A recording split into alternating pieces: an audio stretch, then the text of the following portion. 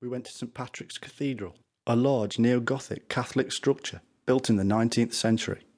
I was thoroughly impressed at the size and design. It reminded me so much of the beautiful medieval cathedrals of Europe, but with one distinct difference. It was perfect. There were no strange oblique corners or rooms added in over time as many cathedrals of Europe were changed.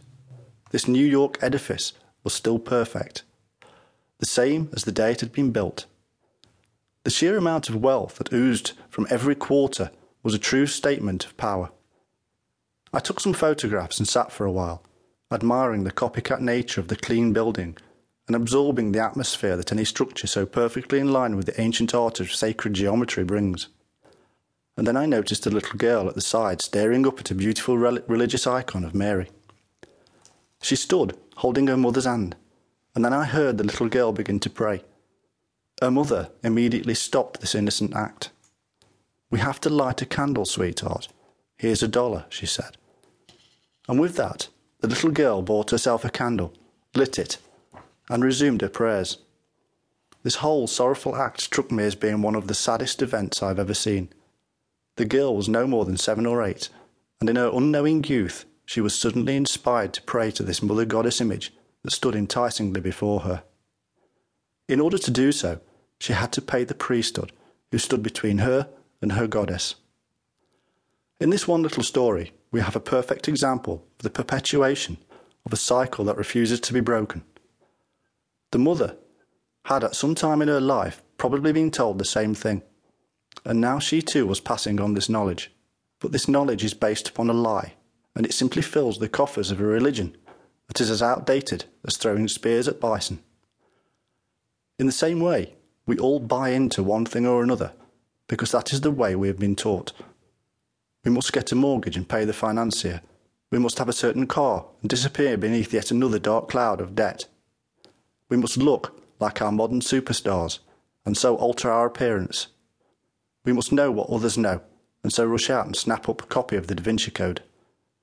The only thing that brings all these things together is the lie and deceit of mankind, a bastardized version of evolutionary desires.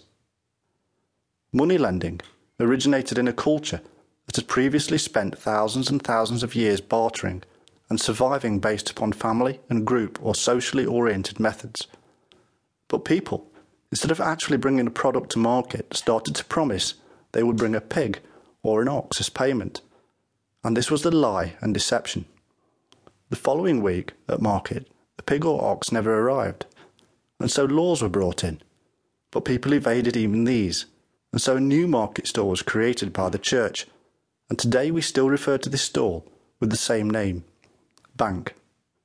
This bank, from the Germanic root banca or Italian banca, both meaning table or bench, replaced the pig or ox with a new thing called money, the promise. The very word itself ought to have given us some indication of what it was to come, for it is derived from the Latin word monere, which means to warn. It was backed by the wealth of the state or religion, which were intertwined anyway, and so people had trust in it.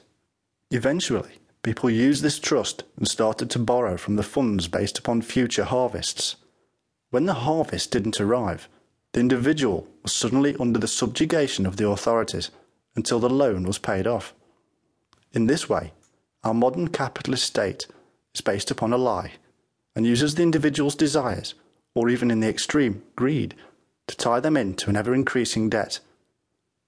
In the time before money, man offered the gods his goods, and the priesthood accepted on behalf of their imagined masters.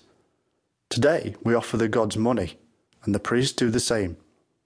If there were no gods, there would be no priests requiring us to make our offerings. I know that this is a massive oversimplification, but yet again it makes a point. The priests create a value called God, and add to that. It is added value. Look at it this way. A diamond is a lump of crystallized rock. The world is full of them, and yet somehow we have added value to it, and now it is precious to us. It is actually of no worth other than what humans place on it, and has no spiritual or practical value, and the animals would walk past it without care. It cannot feed you, it cannot save you, and it certainly